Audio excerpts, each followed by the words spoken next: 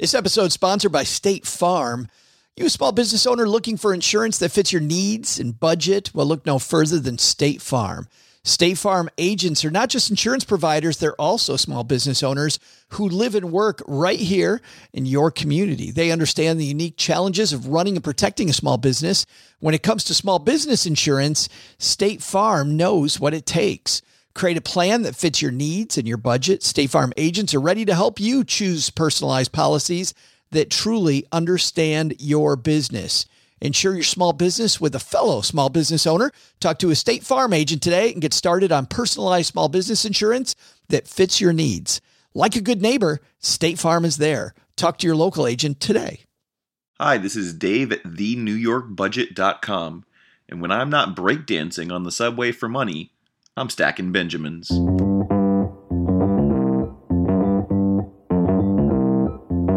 Live from Joe's mom's basement, it's the Stacking Benjamin Show.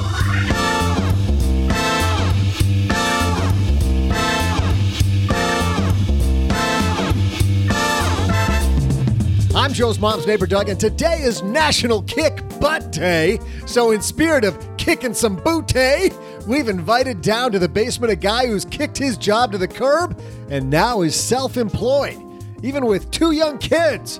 How did he fight the fear and still make the switch? Today, we'll talk to the guy behind the new We Traveled There podcast, Lee Huffman. Plus, in our headline segment, it's open enrollment times for many companies and for the Affordable Care Act. What should you know? We're joined by USAA's Director of Life and Health Insurance, Sean Scaturo. Plus, we'll throw out the Haven Lifeline to Syed, who's starting a company, answer a listener letter, and more.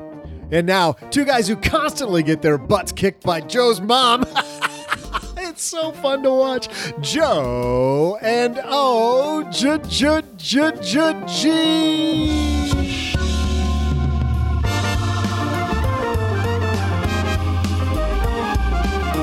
She said she'd kick our butt if we don't bring it today. I thought butt kicking day was the day that you do those like high kicks to stretch out your quads. Oh, but you do enough of those, man. You feel how your heart gets racing? Yeah. Also, your butt hurts. Correct. That's the side effect nobody tells you about. Like, exactly. Oh yeah, by the way, your butt may or may not hurt. Hey, everybody. Welcome to the Workouts in the Morning podcast. I'm Joe Salsi, High Average Joe Money on Twitter. And across the table from me, this glorious first full week of October, it is my good friend OG. I guess it is the first full week of October, isn't it? It's kind of weird because it feels like it's been October for like 10 days. At least for 5. You know what's cool? So I got my October mug. Check this one out. I just got this. Oh, is it your pumpkin spice latte mug? No pumpkin spice in it, just regular coffee. But it's the mayor from Nightmare Before Christmas, and one half of the mug is the frown, one half of the mug is the big smile. I've never seen that movie, but it sounds cool. Yeah, very cool. You know what else is cool? LinkedIn is cool. Thanks to LinkedIn for supporting Stacking Benjamins. LinkedIn Jobs matches people to your role based on more of who they are, their skills, interests, and even how open they are to new opportunities. For $50 off your first job post, head to linkedin.com/SB. That's linkedin.com/SB. Terms and conditions apply. We're also today going to mention here at the top of the show, last chance to get your tickets for Kansas City. You can come out tomorrow night and hopefully there'll be tickets available.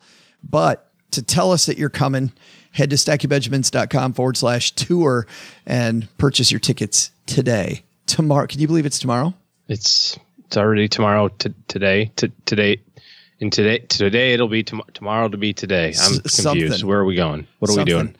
Just found out that Joel Goldberg, who has the Rounding the Bases podcast and does the opening and closing shows for every Kansas City Royals baseball game, he is going to have the president of the Negro League Baseball Museum as his guest, opening for us tomorrow. Yeah. Very cool. It's going to be a great night tomorrow between that and having our whole gang there. I think it's going to be fantastic. Special guest Tracy Phobes, Zach Pettit talking about fintech. Of course, we're going to have Joel on our show, as well as Carrie Olson, who stopped working the 9 to 5 and now does voiceovers for a living. And Doug's already feeling a little intimidated about that. So that might be fun too. All that goodness coming tomorrow, but today we got a great show for you. So let's get this party started. Hello, darlings. And now it's time for your favorite part of the show, our Stacking Benjamin's headlines. Our first headline comes to us from thestreet.com. Amazon's wage hike is political savvy and might not be too expensive. You see Amazon hiking their wages to $15 an hour? I heard that they did that. Yep. This is an opinion piece written by Eric Johnson. He says, Jeff Bezos and his company shown quite a lot of political savvy in recent months. The $15 per hour minimum wage that Amazon.com unveiled last Tuesday for its U.S. workers is the latest case in point. Almost immediately, the move, which goes into effect next month, received widespread praise from the media and American politicians. Even Senator Bernie Sanders, who a month ago had blasted Amazon over how much it pays many of its workers, was quick to praise the move. Quote, I want to congratulate Jeff Bezos for doing exactly the right thing, Sanders declared on Twitter just hours after the announcement, which was accompanied by a disclosure that Amazon's public policy team, quote, will work with policymakers in Washington, D.C. to push for raising the federal minimum wage from a current level of $7.25 an hour. However, while Amazon's eager to trumpet how more than 350,000 U.S. workers, over 250,000 full-time, part-time, and temp workers, along with over 100,000 seasonal workers will benefit from its new wage policies, one has to wonder how much a tight labor market influenced its actions. The unemployment rate stood at just 3.9% in August, down from 4.4% a year earlier and 4.9% a year before that. Such an environment's been forcing quite a few employers to hike salaries and or think outside the box to get workers that they need. And this is the part of the piece I wanted to get to, because this is where we can get a personal financial lesson. It's also worth noting that Amazon's wage hike will be accompanied by the gradual elimination of a program that grants restricted stock units to fulfillment and customer service workers in favor of a program that would give them the option to purchase stock. Amazon does insist, however, that the net effect of this move and its wage hike will be, quote, significantly more total compensation for employees. Nevertheless, a reduction in RSU grant should both reduce share dilution and lower the stock compensation expenses that Amazon records on its income statement. I think that is incredible. I like how they put a little asterisk there, and then in the fine print at the very bottom in 8-point font wrote, also, we're going to stop giving away stock. Right. It is such a great thing. I don't want to get into the politics of this at all. Not at all. Yeah. But a couple things. Number one, if you don't think that showing your boss and the people you work with and your customer your best side, and then doing the necessary moves you have to make to stay in business, a little bit more behind the scenes, you're fooling yourself, man. Amazon doing this is a textbook play of great marketing, making sure you keep the doors open at the same time with the thing that's not as sexy on the back. But you and I can apply this too. You see people complain about politics at work. There is politics at work. And I think once you embrace that, there's politics between you and your customer, negotiating how you're going to make a better impression of yourself or your customer, I think is just a big part of daily living. It's important to recognize that at the end of the day, there's always good things about the work that you do or the service that you provide or whatever. And then there's not so good things. You shouldn't necessarily sugarcoat it. And I kind of believe in like just be straightforward and honest, and it is what it is. And I'm not suggesting that Amazon isn't doing this, right? I kind of joked about it being an 8-point font at the bottom. Sure, but it's disclosure. But it is still out there in the wild. Sure it is. But this is a great lesson in communication and how you phrase it. And you go, hey, here's what's good. That kind of comes along with something that's not so good, but I think it's going to be really good in total. This is absolutely fantastic. So I think you should do it, type of thing. I think there's a budget lesson here too, OG. When you find that something is going to cost you more that you really want, Amazon, I'm sure, wants better workers. They want workers to have higher paychecks. They've said that. At the same time, though, you figure out where you cut in other areas that aren't as important to your life. So if something that you really like goes up, let's say you love Netflix, and Netflix a couple times during my lifetime has raised their fee. You like Netflix, find something else in your life that you don't care about as much to cut. Bubblegum. Yeah, absolutely. You got your bubblegum habit. I had to kick that to the curb. My Bazooka Joe habit. I didn't care for the bubblegum so much as the bad dad joke in the wrapper that they had That's around where it. they all came from. Okay. Yes. It's amazing. Fantastic jokes. I like this whole story, and I'm happy that people are going to get higher paychecks along the way. I bet that it works out to be about the same, and I kind of wonder in the long run if it's better to have that kind of deferred stuff. You mean the way the way it used to be with the restricted stock? Yeah, because you can't really access your restricted stock until later. But Absolutely. Then I also wonder if it's like those.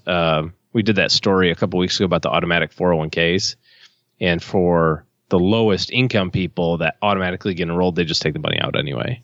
Yeah, and so they're probably just taking the money out anyway. That's what I was thinking. Was that on the bottom? If you're living minimum wage, restricted stock units are so tough. I think trying to live on the minimum wage is incredibly difficult, and so raising that minimum wage can give people at least more of a basic lifestyle at that time. But I agree, if somebody's making enough money right now where they can sustain the bills, restricted stock units are way better than a 3% pay increase at work. The sad thing is, and if that's you, if that happens, you have to adjust your savings rate accordingly, because that kind of default savings rate that you just had doesn't exist anymore. Now it's just going to show up in paycheck, and if you're not too careful, you may end up in lifestyle. But I suspect that you're probably right that the vast majority of people this is very helpful for. And in our second headline, according to a 2017 Bankrate study, 60% of Americans would struggle to pay for an unexpected $500 health expense, which can be easily exceeded with one trip to the hospital or doctor's office. Well, now that it's open enrollment time for a lot of people, we thought it's a great time to talk about this on the show. And on My Dad's Shortwave, we have USAA's Director of Life and Health Insurance, Sean Scaturo. Welcome to the party, Sean. Yeah, I appreciate you having me, Joe. Thanks for the opportunity. Well, let's talk about this with everybody right now looking at their healthcare enrollment pack. And you know as well as I do, people look at this and it seems to be a foreign language. What are some of the key things we need to know? I think some of the key things that we need to pay attention to, one is just understanding kind of the lexicon of health insurance. What does a deductible mean? What does coinsurance mean? What are copays? Because what it ultimately comes down to is, when am I financially responsible? So it is important that we understand what those terms mean, that we look at examples of coverage, that we understand when we have a medical service, when does my money kick in versus the insurance company's money kick in, so that I can, and I'm going to use the scary B word here, so that I can budget for those out-of-pocket costs so I'm not getting derailed off of my financial plan. What's the difference? Let's start with some of those terms then. What's the difference between a deductible and a copay? Well, I mean, they're similar in the sense that it's money that you're sharing in the expense towards the medical service. So the deductible is effectively a limit at which time your health insurance kicks over to being more favorable. So a great way to explain this is kind of thinking about the visual. I'm a visual learner, but a visual of a glass of water. So if we painted a middle or a line on the upper portion of that glass, as soon as I fill up the glass with my own water, my own money, now I've hit my deductible. And now the money that I put into that, so again, pouring in water, is going to be smaller and smaller pieces. And where this comes into play, let's say that I've got a medical expense for $1,000 and I have a $750 deductible. That first $750 is going to be spent by my money, and then everything after is going to be a smaller chunk. Most employer plans are somewhere in the 80% insurance, 20% coinsurance, and that's where your responsibility would come into play. So it's until we hit that line, more of the financial expense is going to be my responsibility as the employee. And then after I hit that line, more of the responsibility is on the insurance plan. The reason why this is beneficial to know, again, going back to the scary B word, is how we budget for it, but also it's good to know when those catastrophic things come into play. You know, when I'm deathly ill or I had a very large accident, something where I needed significant medical expense coverage, now that out-of-pocket maximum that kicks in really is the ceiling. That's the most I would ever pay in a year. So it's important to know where those numbers land. Well, and I see, Sean, people get excited about an HSA a lot, but I think looking at your health before you look at an HSA, I think should be really important. Well, I would agree, Joe, but it's something that you want to think about in tandem. An HSA account or a health savings account is a type of vehicle that you can save into for medical expenses. And when you use that money for medical expenses, the income or the earnings that your account has had, because you can actually invest in it, the earnings would be tax-free. So it is a tax benefit type of account for you. To participate in an HSA, though, you have to have a what they call high deductible healthcare plan, or an HDHP. And those plans often carry limits that are in the $1,300 range for the deductible for you to be able to participate there. So what that means at minimum is your first $1,300 of medical expense is probably going to be on your shoulders. Now, in some cases, or in most cases, you're not going to have to pay 100% of the healthcare bill up front when you go to the doctor, but you're going to pay a larger portion of it. And so it's through those vehicles like an HSA or health reimbursement or health savings account, spending account, there's all kinds of different varieties that you can try to shelter the expense that you would pay from your normal day-to-day budget. It's great to participate in those, but to your point, Joe, thinking about your health, you want to be preventative. You want to be proactive, having a healthier lifestyle, whether it's eating better or, kind of being risk avoidant.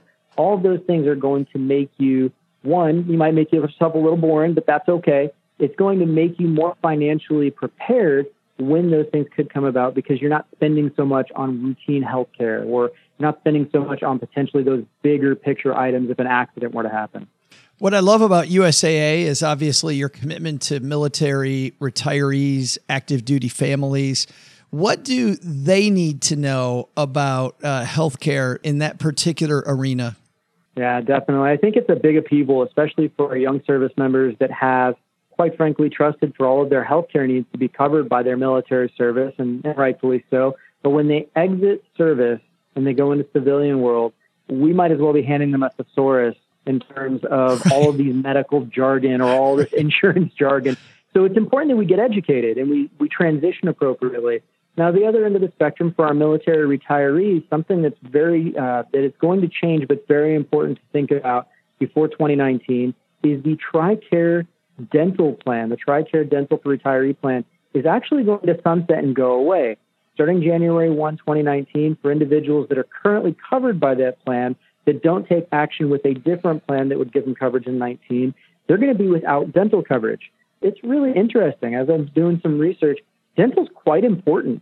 Actually, if you are ever facing a heart surgery, you're going to need to have a dental certificate to make certain that you don't have any dental problems that would complicate the surgery. And I thought that was so interesting that we may be taking dental insurance for granted versus something like major medical insurance. So the two are absolutely connected. And I would encourage anybody that's covered by the TRICARE plan currently to start being a good consumer right now, figuring out what your plans are, what you budget for, so that you can go out and make certain that you're able to get coverage starting January 1, 2019. So you've got to make those decisions over the next few months.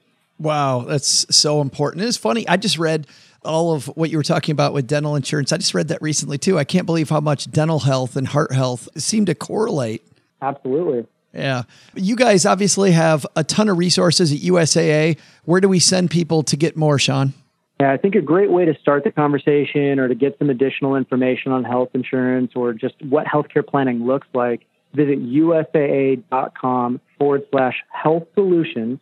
There's a lot of really great educational resources as well as some tools to help kind of navigate what we've just talked about today. But then second to that, when all this stuff, you need to validate it, or if you just need some extra information, give us a call at 1-800-531-USAA. Speak to one of our health experts, and they can help kind of facilitate that conversation with you or give you information on what might be the best direction to go. Awesome. And if you're walking the dog or on your commute, you know what, we got you covered. We've got all the links that Sean talked about in our show notes page at stackybenjamins.com. Sean Scaturo, thanks a ton for hanging out with us today. Joe, I appreciate it. Great speaking with you. Thanks to Sean for joining us on the shortwave. Active military people, get on that. Get on your changes, because great teeth and great heart health, they're interrelated. I find that so strange. Like I was telling Sean, when you're fighting the bad guys, you got a glistening smile while you're mowing them down. That guy who shot me had wonderful teeth. Yes. What amazing smile. Really people person, I can tell. I think our first takeaway then from Sean is make sure that whether you're doing the government's open enrollment plan coming up here, your own open enrollment at work, or if you're with the military, make sure that you get those dates, get everything aligned before those dates. And then second, something in your life going to cost you more money? time to take out the budget and find other places to cut, whether you're you, me, or Amazon.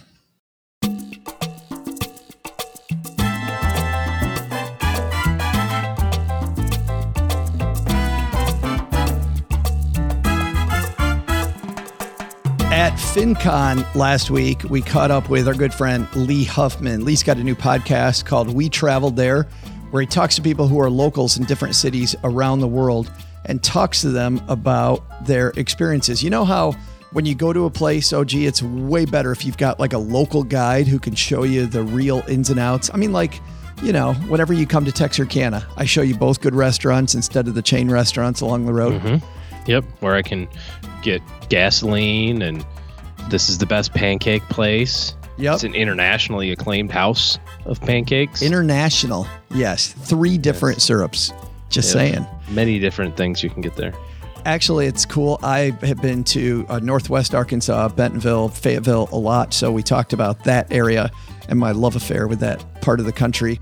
He talked to a gentleman named Noah Kagan, who a lot of people who are self-employed know about life in Austin. He's talked about Sydney, Australia, talked about Nashville, and most recently about Hong Kong. But he did something that we're very interested in, OG. He left the 9-to-5 to pursue working for himself and did it with 2 young kids at home. And the big question on my mind was, how do you make that move? Take me through the feelings. Tell me how you prepared.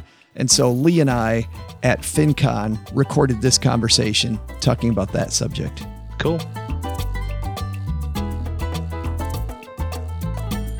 And because we didn't want him to come down to the basement, we don't trust this guy in the basement, so we get him in Orlando, Florida. It's the one and only Lee Huffman. Hey, it's great to be here, Joe. How are you, dude?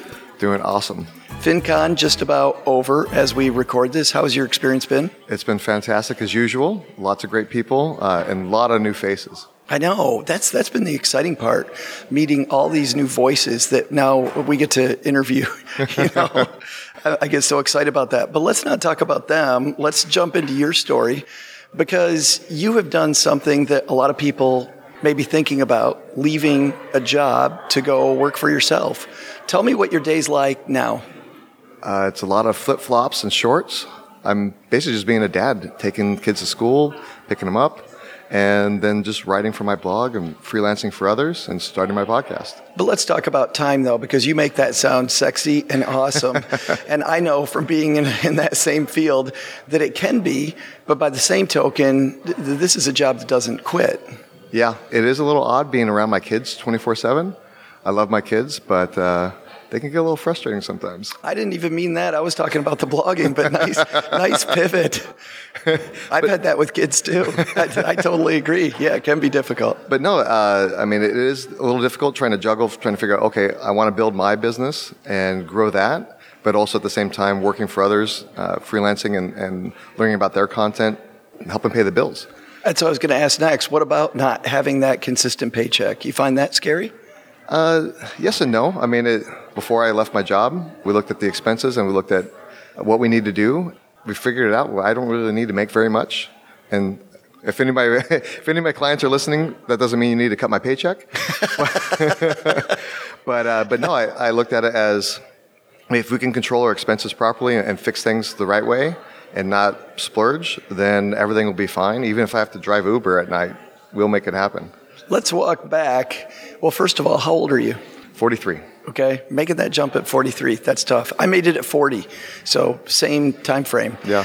When you first got this inkling, you might not want to work for somebody else. When was that? Well, I've been coming to FinCon now for 5 years. I missed 1 year. I went to the Dolphins-Jets game in London, so that was a worthy experience to not be here for FinCon. But really, it's just seeing everybody, what they're doing, and learning all the content from all the FI bloggers and the FI podcast. I've been listening to Joe's podcast since close to the beginning. Haven't learned anything, so I had to listen to all these other podcasts smart move. To learn some things. Very, very smart move. And really, it was I think it was Joshua Sheets who talked about like a 10-year plan. And I started looking at things and said, okay, well, if I pay off this and I pay off that, and I don't buy a new car, I just keep my car for a longer period of time, I can roll all those debt payments over, and over the course of 10 years, I can have everything paid off. The mortgage, my wife's student loans, my student loans, cars, and just be completely debt free and still continue saving to the point where I felt comfortable retiring. So I had a 10-year plan to retire as of a couple of years ago. And you actually got that, you're saying, from this community. Correct. Yeah. And when Lee talks about Joshua Sheets, by the way, that's the Radical Personal Finance podcast. And we haven't seen Joshua this year. I have not. No.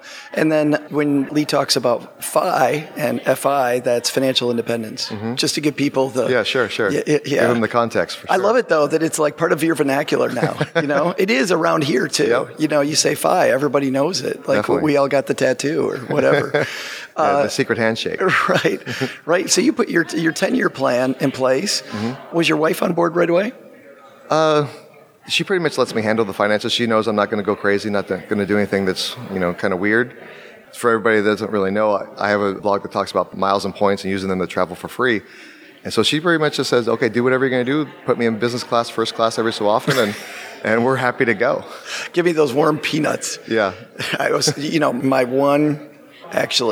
two experiences with business class or higher. My wife Cheryl is like warm nuts. Fantastic. I don't know. And bubbly champagne. Yes, amen. So you have this 10-year plan, but this is 5 years ago.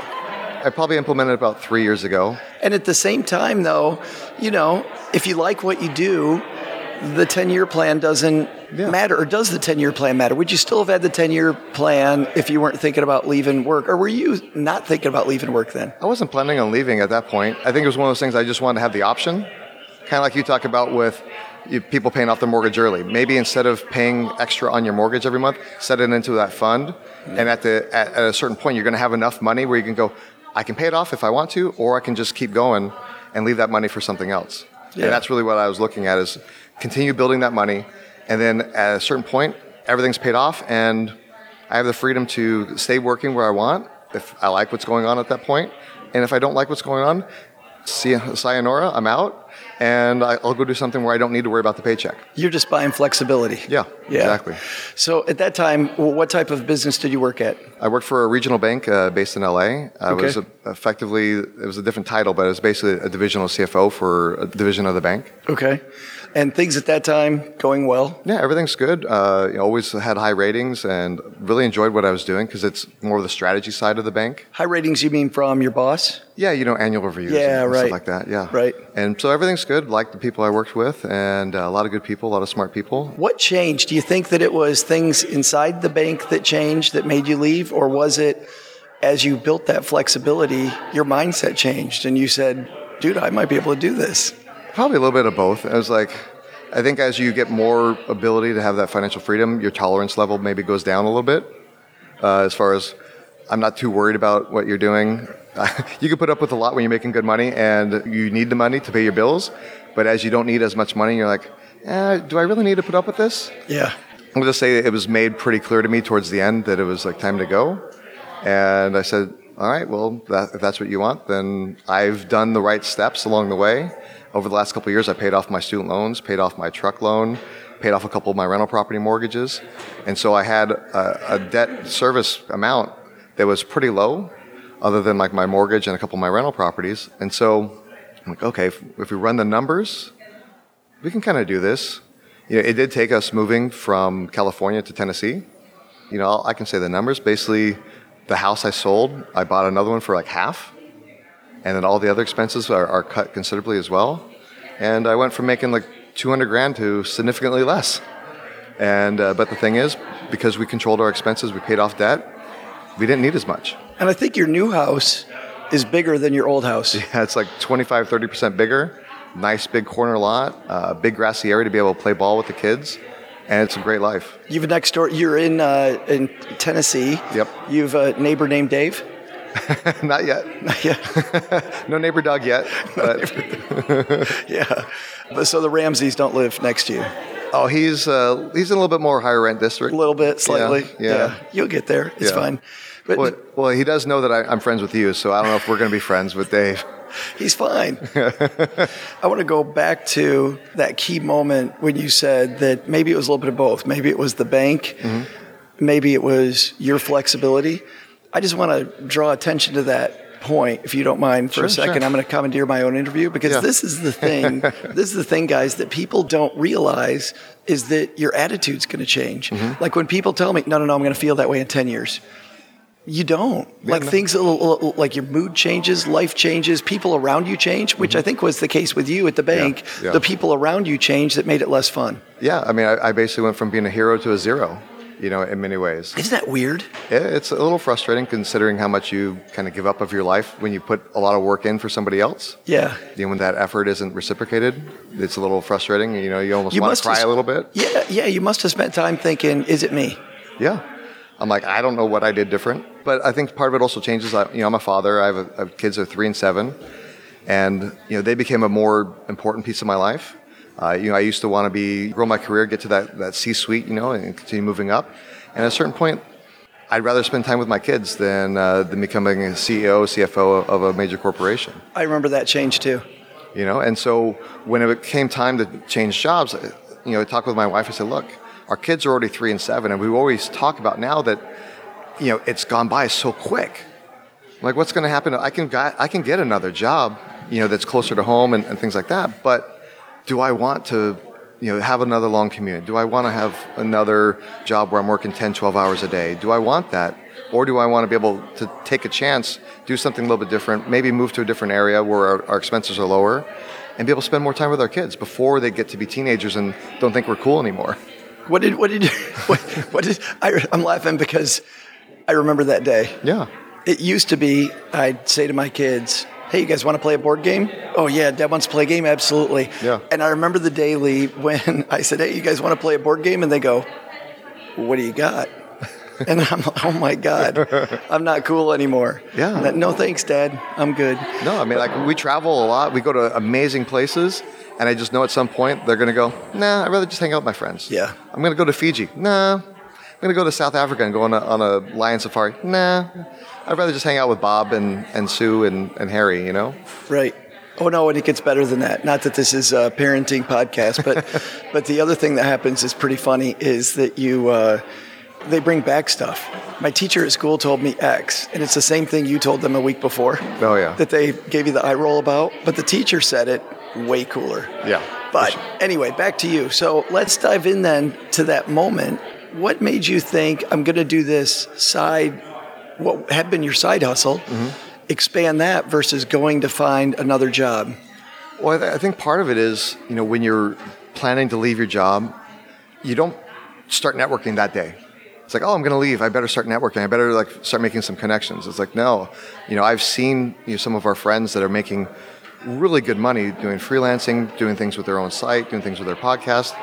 I go, okay, well, I'm not a dumb dude. I have a little bit of skills. I have a little bit of capabilities. And said, okay, well, if they can do it, I can at least be half as successful as them. And so, I just started looking at it, and I've been coming to FinCon now this is the fifth, 5 years ago was my first time. And the connections I made and the learning that I did here in the sessions, I think that gave me a little bit of confidence. I started reaching out to them ahead of time before I quit. I said, okay, well, tell me a little bit about your process. Tell me what it is, what your day's like. So I was like, okay, yeah, I can do that. And since I've quit, a lot of people come to, quote unquote, my rescue as far as introducing me to people, introducing me to different job prospects, and picked up a few clients almost right away. And I've actually been further along than I thought I was going to be at this point. I love that point of networking before you need it. You were significantly ramped up. You were 4 years ramped up at the time that opportunity let you jump off into the freelancing community. Yeah, I will admit, coming to FinCon all these years, it was more just to meet people and hang out and talk. I didn't go to a lot of sessions like I probably should have. But it was that networking and that building of the relationships where when I reached out to people like Holly Johnson and Ben Luthi and Sylvia Moinks and all these other people, it wasn't like, I don't know who this guy is. I barely know him. This is the first time he's talked to me. We already had a friendship. And so they're, okay, well, yeah, I'm going to help you out. You're my friend and point you in the right direction. And that's really helped. Awesome. Those people, by the way, that Lee mentioned are some great freelancers in our community who really know the ropes.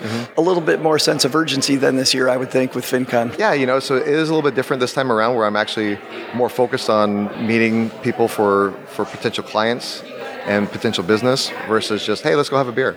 Yeah.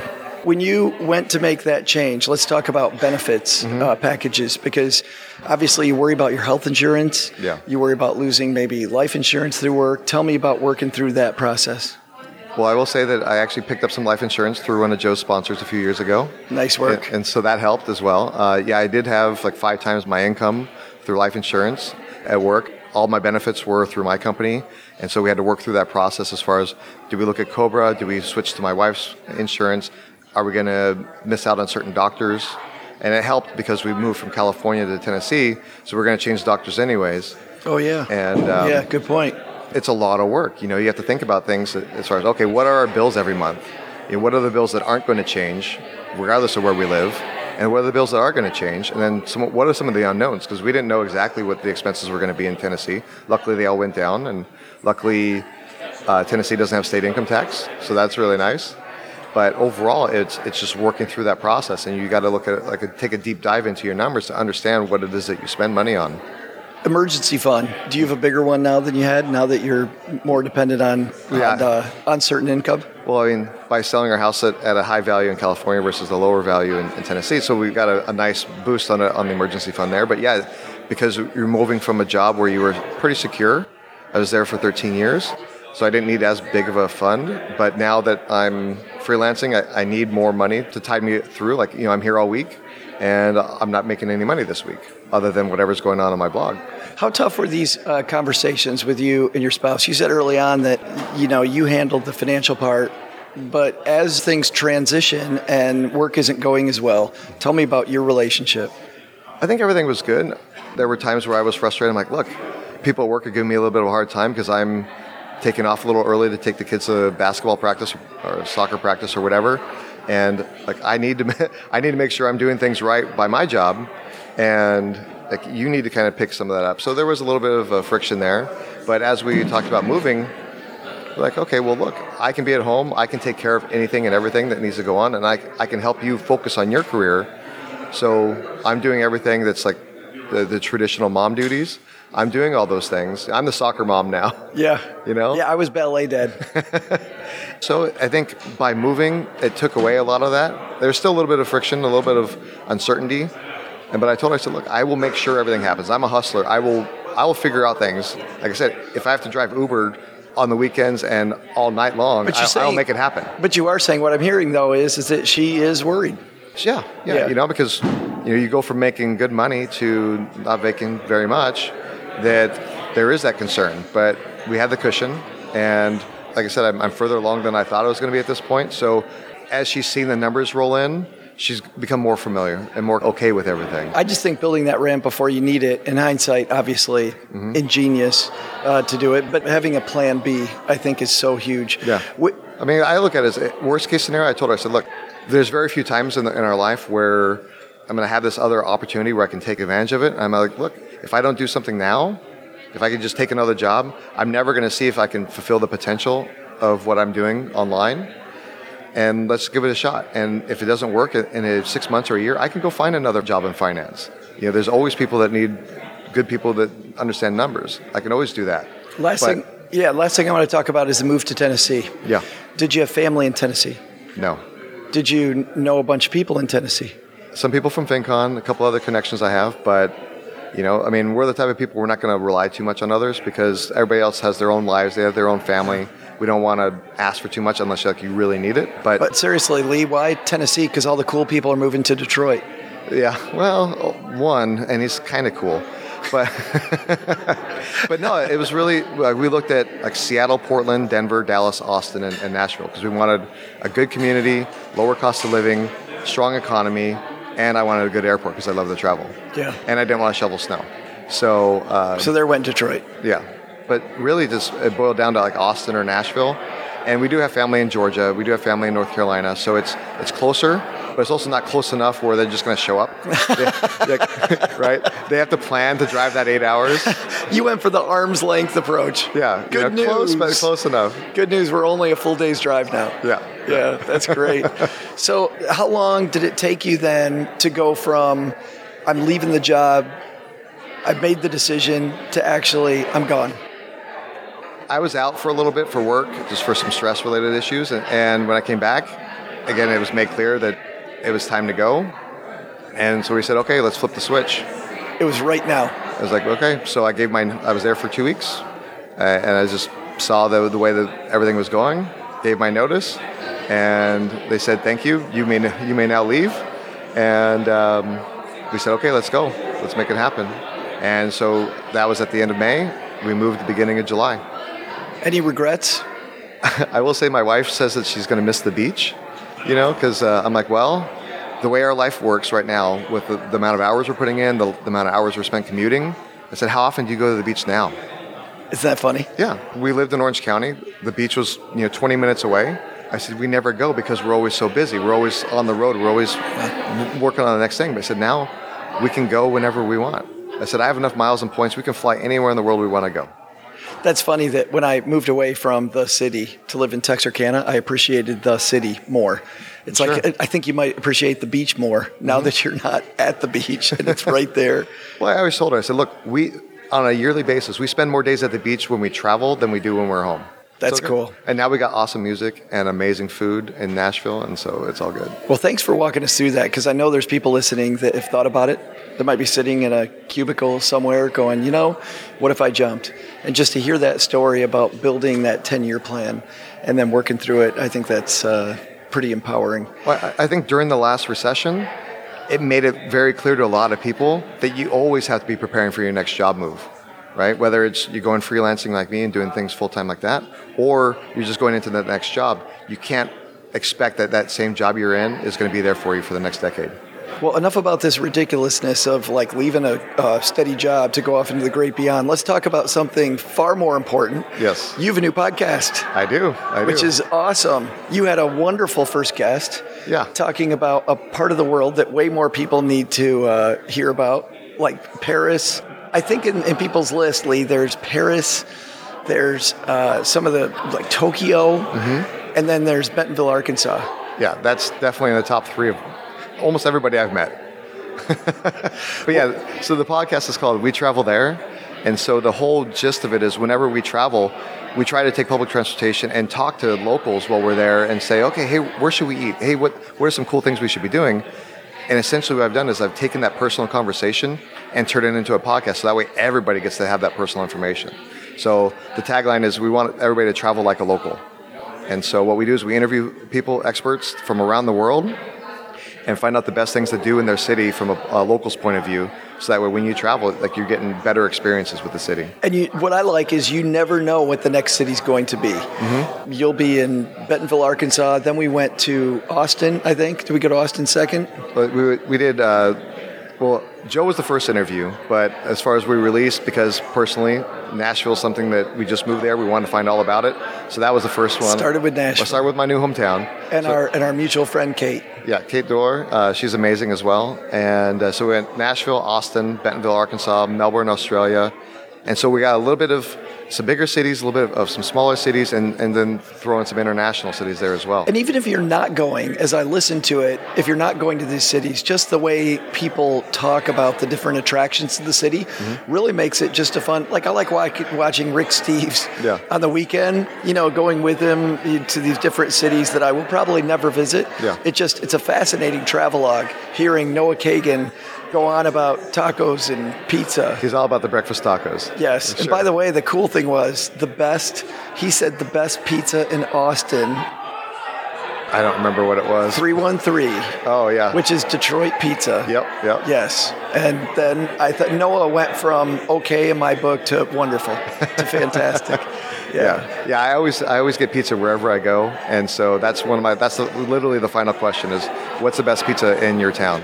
You told me that you like these interviews on your end just as the host because it makes you want to go to these places. No, for sure. And actually, I'm going to Cancun in December.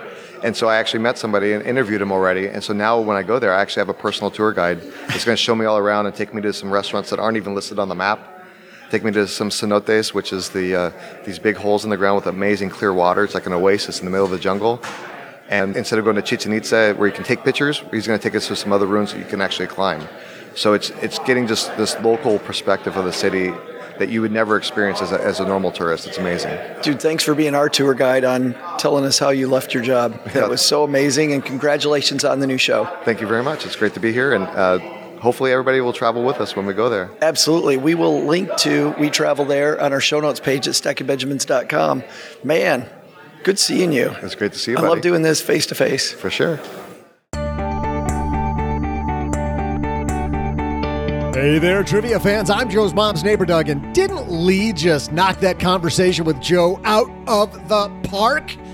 He kicked some serious butt on National Butt Kicking Day. Here's another guy who's kicking some butt, singer Peter Gene Hernandez. It's his birthday today, and even though you don't think you know him, you do. He's changed his name. He's sold over 130 million records worldwide and has won 11 Grammy Awards. So here's today's question. What's Peter Gene Hernandez's professional name that you and I both know? I'll be back with the answer in just a moment.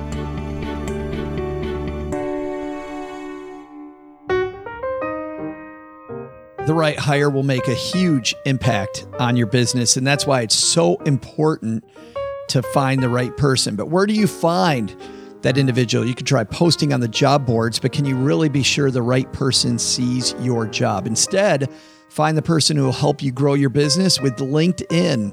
It's the world's largest professional network. People go to LinkedIn every day to grow professionally and to discover job opportunities. 70% of the U.S. workforce already is there. LinkedIn matches people to your role based on more of who they really are, their skills, their interests, and even how open they are to new opportunities. And this way, your job gets seen by more of the right people. Most LinkedIn members haven't recently visited the top job boards, but 9 out of 10 members are open to new opportunities, so you can only reach them on LinkedIn. That's why a new hire is made, get this, every 10 seconds using LinkedIn. And businesses rate LinkedIn 40% higher than job boards at delivering the quality candidate they were looking for. It's funny, when it comes to LinkedIn, I used to only go there to post resume changes and not to talk. But now it seems like when I'm on LinkedIn, there's more and more discussion about how to work better, how to hire better, how to run a business better. And it's funny when it comes to that. My favorite book, The E-Myth, talks a lot about how hiring the right person and having the right systems are keys to success in your business. So do this. Head to linkedin.com/SB and you'll get $50 off toward your first job post. That's linkedin.com/SB for $50 off today. Terms and conditions apply. This is also our last opportunity to talk about tomorrow night's show in Kansas City. If this is your first time listening to Stacking Benjamins, we're in the middle of a 3-town tour, and we're super excited to bring the tour to Kansas City, Missouri. And man, do we have an action-packed lineup. Let me tell you what's going to happen. Chris Costello from Bloom, Kansas City-based company, is our special co-host for this entire tour. Thanks to Bloom for helping out. Also, we're talking to difference makers around the country because TIAA is giving away $1 million to people making a difference in their community. And we're going to highlight one difference maker in Kansas City. Thanks to TIAA for including us in that. Just incredibly awesome. You're not just going to get the Stacking Benjamin show. Joel Goldberg, who you know that name if you're from around Kansas City because he hosts the pre-show and after show for Kansas City Royals baseball games. He has a new podcast. He's going to do it live, Rounding the Bases with Joel Goldberg. Beforehand, his special guest is the president of the Negro League Baseball Museum in Kansas City. Tracy Phobes, the Penny Pinchin mom, is going to be with us talking about deals in Kansas City and across the nation, how to save money on those things you use every day. Carrie Olson will be with us. She ditched the 9-to-5 to work for herself as a voiceover artist. How did she make that move? We'll talk to her. And finally, there's a big fintech conference in town, and from MBKC Bank, Zach Pettit is going to be, just like on the Today Show, when they show you all those cool new gadgets, he's going to be sharing with us a lot of new innovation coming to your wallet and to your financial plan. That's all based in KC. Big, huge show, $10. We're at the Improv. out toward the airport. If you're in Kansas City, I think you know where the Improv is. Hope you can join Doug and OG and Richie and I as we bring the show to Kansas City. StackingBenjamins.com/tour for tickets and for more information. We hope to see you there tomorrow night.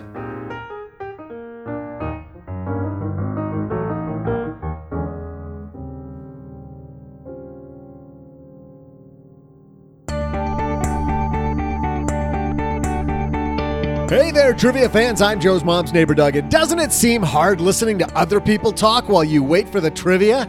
I know they just keep talking and talking. It's tough for me, too. But luckily, the wait is over, and I've got your trivia right here. Today is the birthplace of 11-time... Birthplace? No, it's the birthday of 11-time Grammy Award-winning singer Peter Gene Hernandez. But what name do you and I more commonly recognize him as? If you said Bruno Mars, you'd be correct. Happy birthday, Peter! Bruno? Pete? Brune? Whatever, dude. Have a good one. See ya! Big thanks to Lee for talking to me at FinCon. That was so fun. By the way, also thanks to Steve Stewart. I set my clock incorrectly, and I thought that the times I was going to use the FinCon podcasting stage were an hour later than they were. So I totally missed my time, and Steve was nice enough because he was in charge of the stage to let me record at these horribly odd hours. And so Lee and I had an early morning conversation that you just heard. But we sounded incredibly awake, didn't we? It's probably because you hadn't gone to bed yet. Probably. Yeah, I went to bed. That is a FinCon right there. FinCon moment. I like this idea. I just love this idea of ramping up 4 years earlier. Like if you're interested in a side hustle, do it while you've got your full-time employment underneath you. So then you can bankroll it. Lee already knew all the connections. And I think that, OG, is the most important part. Knowing the connections, knowing kind of where the game lies ahead of time makes stepping off the deep end when your job goes bye-bye, partly through no fault of your own, right? Looked like he was on the way out anyway to make that change. Sometimes you just take a leap of faith. Yeah. It always works out. Well, it works out better if you've done some prep. But it works out better if you've planned in advance. Hey, let's throw out the Haven Lifeline and tackle some of life's most important questions. Our friends at Haven Life Insurance Agency, they put what you value first. Oh, me getting a pay raise to $15 an hour. Is that going to happen now that it's all the rage? Ooh, look at the time. Look at the time. It's actually your family and your time. That's why they've made buying quality term life insurance actually simple. Head to stackingbenjamins.com/Haven Life now for a free quote. Affordable prices, lovely customer service, robust online life insurance calculator. I like the Haven Life Plus program. Pretty cool stuff there. Check it out, stackingbenjamins.com/Haven Life.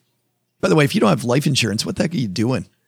I mean, just pause the show. Take like 4 seconds, especially if you've got kids. 20 minutes to get it done. Yeah. Why listen to a podcast about money and you're seriously messing it up if you have people who rely on you and you don't have insurance?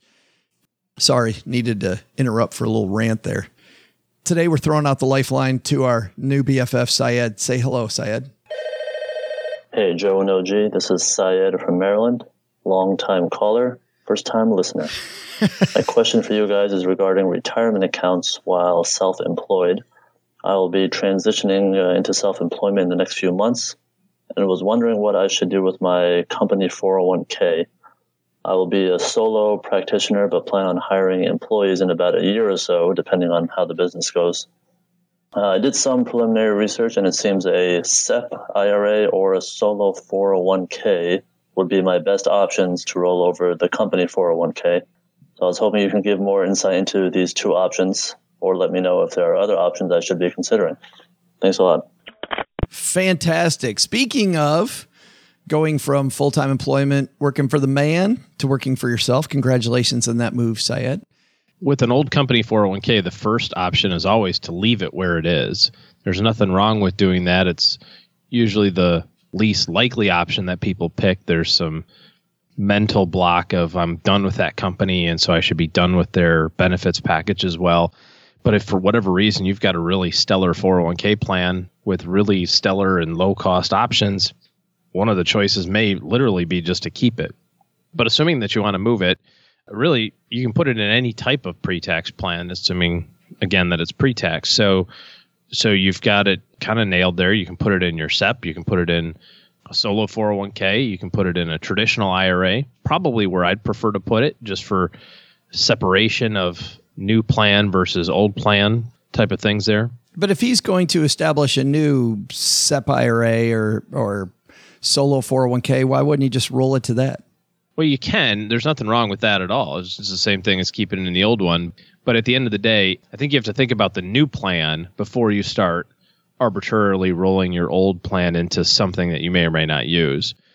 So as you think about your new company, here's some things to consider. First of all, you can't use a solo 401k if you hire anybody besides your spouse. So if you think that in the short term you're going to have an employee that's not your spouse, solo 401k is off the table. Be kind of silly to put your old 401k in the new solo 401k and then find out in a year from now you can't use it. The SEP is only funded from employer contributions. It's totally fine when you're self-employed because it's kind of still all your money. But now if all of a sudden you have 5 or 6 employees and you want to give yourself 25% of your compensation in SEP contributions, you also have to give your employees 25%. So that's maybe not a good option either. You might consider a simple IRA, which allows for matching contributions up to a certain amount, or just a regular 401k plan if you are envisioning this company that you're starting to be, a bigger and bigger company. Difference between a simple and a 401k plan is the contribution limits. You're simple, you're limited to a certain amount. The 401k you can contribute quite a bit more to. But all of them have different pros and cons and cost structures and that sort of thing. Probably want to think about the future and the size of the organization and where you're thinking in terms of employees and revenue and that sort of stuff, and what you're thinking of from a contribution standpoint in the future. And that should help you decide which plan to use. And then once you create that plan, then you can decide whether or not you want to take your old money and put it in the new one, or just put it in an IRA. Yeah, it's a good idea. I think it's important to know the difference between, since the solo 401k really is off the table, to know the difference between the SEP and the simple. And the big thing is who makes the contribution. On the SEP, it's the employer that makes a contribution. On the simple, it's going to be the employee with a match, right, from the employer. Yeah. Which sounds like one and the same if you're a solo person. Yeah. You're like, well, it's still my money. But again, once you get multiple employees, you have to treat them equally, including yourself. You can't say, for the owner's contribution, we're going to put in 25%, but for all you peasants, we're going to put in 5%. That doesn't work that way. So, well, it can until you get sued by ERISA. or not ERISA, but it can work however you want until you get caught breaking the law. Exactly. You can do whatever you want to do until they knock on your door and send you a judgment letter. But which is why most people use simples if they have a small business. And that's what I was thinking, forgetting today that piece he said about where the business is headed and having employees down the road. I tried to set this up once so you don't have to revisit it later. You're going to have your hands full with 50 other things, going back and redoing this. It's not super complex, but it feels like complexity in my head. And anything that feels like complexity, OG already knows this, being my business partner the last 7 years, I push anything that feels like complexity way to the back burner. And I think most entrepreneurs do too. So do it now, get it done with, and don't mess with it again. Yep, agree. Thanks for the question. We also get some mail down here in these parts. I love it how mail finds its way to Texarkana. It's fantastic. It's an amazing system. The Wells Fargo train comes by about once a week, and we get the packages. Another crazy invention by Ben Franklin. It's incredible. Last year, I hit a life milestone. I graduated from grad school with $75,000 of student loans. Congratulations on the milestone. Congratulations. Man, that sucks. Yep. And began working a few months later. I joined a company's simple IRA plan. How about that? Wow. Synergy in this show is amazing. It is incredible and unintentional for those of you that know us. And realized that I had no plan or direction for savings or retirement. I'm 30 years old, so I'm starting a little later. I've researched basic financial information about investment and retirement. I have 2 burning questions. One, Does it make sense to make my percentage per paycheck put into my simple IRA with my firm's 2% contribution less aggressive, currently at 8%, and instead focus on maxing out a Roth IRA contribution each year? My current income's below the Roth IRA cutoff. Question 2, what are some of the basic steps someone starting out a little later in the game should consider? I have a safety net established in a general investing account because I'm still unsure of where to go from here. I know I should pay down my student loans as much as possible, but I also want to make sure to take advantage of compound interest, for example. I want financial independence, but don't necessarily want to retire from architecture in my early 60s when my career will just be taking off. Thanks for what you do. Awesome. Career in architecture. Hopefully your career takes off long before you're 60, because that's an awful long time to wait. Yeah, she's already planning the skyrocket 30 years from now. Yes, exactly. That's pretty awesome. Generically speaking, here's how I would do this. I would put 2% of my compensation into the simple to get the match. Then I would max out my Roth. Then I would go back to max out my simple. Now, the simple max and a traditional 401k max is completely different. The simple max is only 12.5, so you might hit that anyway just with your 8%. And then every other dollar, I'd want to really focus on paying off the student loans. You know, you said something there that I thought was pretty interesting. You said, I want compounding to work in my favor. It is also presently working against your favor because your student loans are being charged interest, which is adding to the balance, which is being charged interest, which is adding to the balance, which is being charged interest. Yeah. So that sexy nature of like, well, but it's at 6%. If your student loans are like everybody else's, they might be at 6. You might be able to refi them for 4 or 3. There's lots of places that do that, but that is a big number. And I would have a very aggressive goal, say 7 to 10 years to pay that off as fast as possible. And maybe faster if you could knock it out. I like the idea of looking at your student loan balances and seeing if there's a tiny one you can take care of very quickly just to free up more cash flow. Yeah, if they're not consolidated, absolutely. Yeah. It's one of my favorite things to do when we do client reviews. I just had one the other day and had some student loans and I'm looking through it and I go, oh, there's one for $2,000. Yeah, you should just pay that off today. Bam. Like, why not? You got 10 grand sitting in cash. Just pay off that too. It just, again, it's that momentum. You want to reward yourself and, paying $62 on a $2,000 bill for the next, 15 years sounds like. And you got to watch out. Yeah, and you got to watch out because Navient or Sallie Mae or any of these student loan companies generally don't default to paying off one. So if you're ready to pay off one of them, make sure you get number one, the payoff number, but then number two, make sure you designate it so it goes specifically to that loan. Because if you just send them an extra $2,000, they will generally split it among all of the different loans. Lesson learned on that one. Let's put it that way. Yeah, I know that. We were paying off some. Thanks for the question. If you've got a question like Elizabeth or Syed did, here's how you interface with us. Head to stackybenjamins.com, click on the questions for the show link at the top of the page, and that'll show you all the ways that we can answer your questions. So thanks for those. Thanks also to everybody who's left a review of this here podcast. The reviews you guys do are so absolutely hilarious and sometimes succinct, just fantastic stuff. This is a 5-star review from the Goose, Geus. Is that the Goose? The Juice? Is it a hard G or a soft G? I don't know. Geus. Financial education for everyone. Joe and OG promise you won't learn anything, but they're lying. He called us a liar. Get over it, dude. Did you see that thing I put in the basement about that musical instrument on the couch sitting with the doctor? And the musical instrument says, I'm a guitar. And the doctor says, you're a liar. A liar? Like one of those. Yeah. It was got it. You didn't have to explain it to me. It's pretty good. Do you want me to explain it more? Pretty good with the English language. But no, go ahead. Explain to me what a liar is. Would you like me to It looks like a guitar, but it's not. Would you like me to mansplain that to you? Mm-hmm. Sit you down on the sofa and yeah. Joe and OG promise you won't learn anything, but they're lying.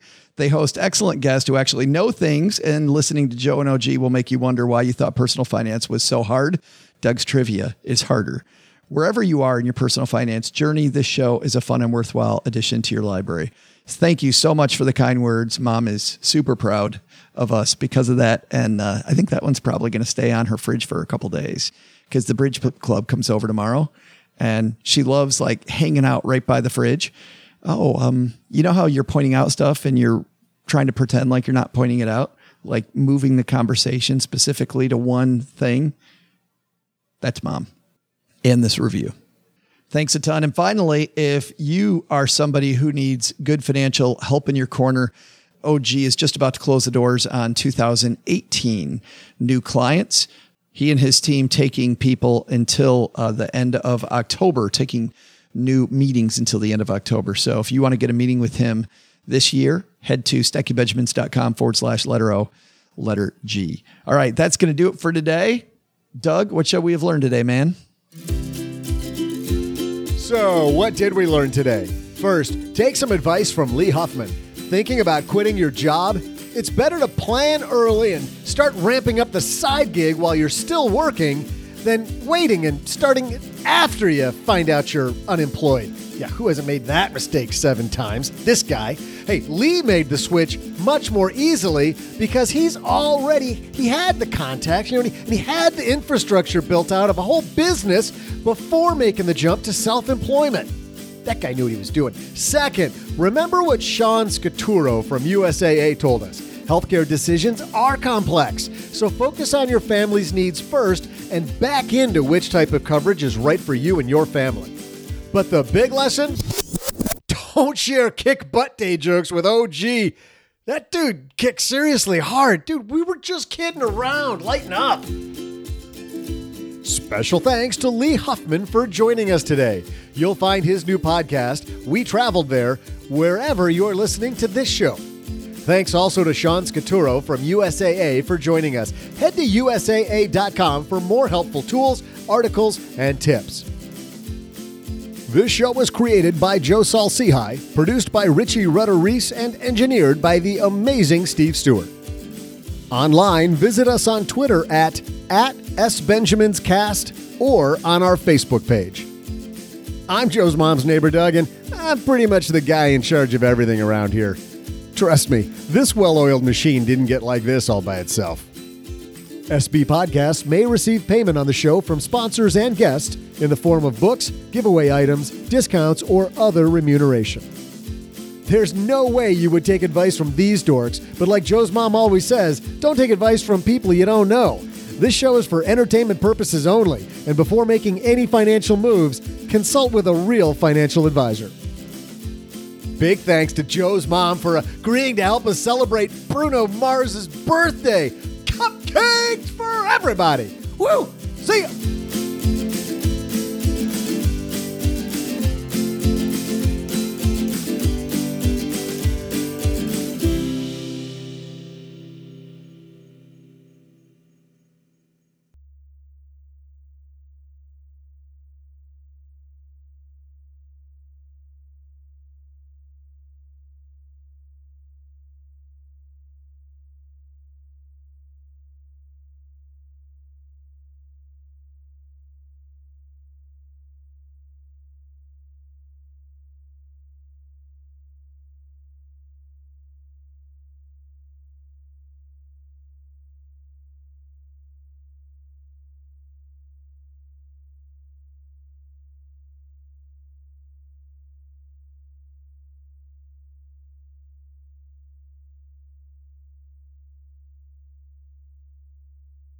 What did you watch on the plane to Orlando and back? My recent flights have allowed me to see the entire 2 seasons of The Good Place. Kristen Bell and Ted Danson. I can tell you just the 3 episodes I watched, I can see why people like it so much. It's very weird. It is incredibly weird. Yeah, but the people that have watched it also know what I mean by saying that it's weird. You're on episode 3, so you don't know what the hell you're talking about. I'm not an insider yet. It's going to get weirder. It's weird. But do you like it? But it's just enough comedy to get past the weirdness. Did you watch Community? I started to. Because Community is pretty out there. Yeah, this is not like that. Funny. No? No. This is a weird twist midway through that you go, huh? Okay. I don't have HBO or Showtime, but I heard great things about this show. Well, I stole somebody's password, and now I do. That's right. But I borrowed it. But I heard great things about this show. Barry, Bill Hader's the star, and also the director, and best supporting actor went to Henry Winkler. And Henry Winkler's never won a best supporting actor. I always liked Henry Winkler in Arrested Development. I thought he was fantastic as the family lawyer that had no idea what the hell he was doing. Or in Waterboy as the football coach. He's great there too. He plays a little different character here. Or the Fonz. Let's listen to a little trailer. Was he the Fonz? He was the Fonz. That was the first role. Yeah. Let's hear a little bit of the trailer of the HBO show Barry. These people I take out, they're bad people. The money's good. It's a job. Yep. Hey, man. Are you seeing this beautiful morning? What are you doing? How are you? What am I doing? I'm set up here like you asked me to. Oh, right. Duh. This heat is urgent. This is Ryan Madison. Familiar to my slaughterous thoughts. Hey, man. Are you new to this class? Help me out. Ryan, you're up. I'm going to do the scene with him. And action. I don't know what to say. Wow. The acting class made me feel really good. I feel really motivated right now. These are professional actors. They're the real deal, and they say I got something. You're a killer, Barry. Acting is a direct conflict, being someone who anonymously kills people. If you're going to be an actor, here's my only direction. Adapt. Adjust. Let the cat out. When I first started in this class, I was very overwhelmed, but then I saw everyone else perform. Let's pull. Forgot my line. And then it was easier. So Barry is a hitman OG who works with a bunch of bad people, working in this scene with some Chechenians, involved in a feud with some other bad people. They tell him to take out a guy. That guy is taking acting classes. He sneaks into the acting class. Next thing you know, he's accidentally standing next to the guy he's supposed to hit. The dude doesn't have an acting partner, so he drags Barry onto the stage with him, and the guy he has to kill and him are doing a scene in front of Henry Winkler and the rest of this acting class. And at that moment, Barry decides he doesn't want to be a hitman anymore. He wants to be an actor. But getting out of the mob and getting out of the business is incredibly hard. So between acting classes, he's actively still involved in the business. Very funny, 30 minutes an episode, which I like. I like the fact that these characters are incredibly developed. The show's super tight. You know what it felt like in terms of tightness? The show is nothing like this, by the way, but in terms of tightness and character, it felt a lot like Catastrophe. Like Catastrophe, you're in it, you're in the situation, you feel the emotions. Barry is exactly that. I watched 4 episodes. Can't wait to watch the rest. Not sure how I'm going to do that. Apparently going to have to steal somebody's password or do something so that I get to watch the rest of this series. But I thought Bill Hader was, I always think Bill Hader is great. He's a comedian I've always liked. Cool. I'm gonna check it out. Yeah. It totally is your kind of show. Funny and action all rolled together. All right. Go stack some Benjamins, everybody. Well, Stackers, the show is over, but the party is just beginning here. You know why? Because it's Military Appreciation Month, and we are giving out shout outs to all of our friends who have served in the military. And let's point the finger right here at our good friend OG, who spent time in the military. And of course, we know what a giver he is, even when he pretends like he's being Mr. Surly. Navy Federal offers member-only exclusive rates, discounts, and tools to empower their members to help them reach their goals. Visit NavyFederal.org/celebrate, and you'll see all their Military Appreciation Month offers and other Navy Federal offers. They've got all kinds of resources on their site, like best cities after service to help veterans transition to civilian life and best careers for military spouses to support military families. So much going on. Just head over to NavyFederal.org/celebrate and take a look at all the Military Appreciation Month offers and their usual offers. Navy Federal, our members are the mission. Navy Federal is insured by NCUA, Equal Housing Lender.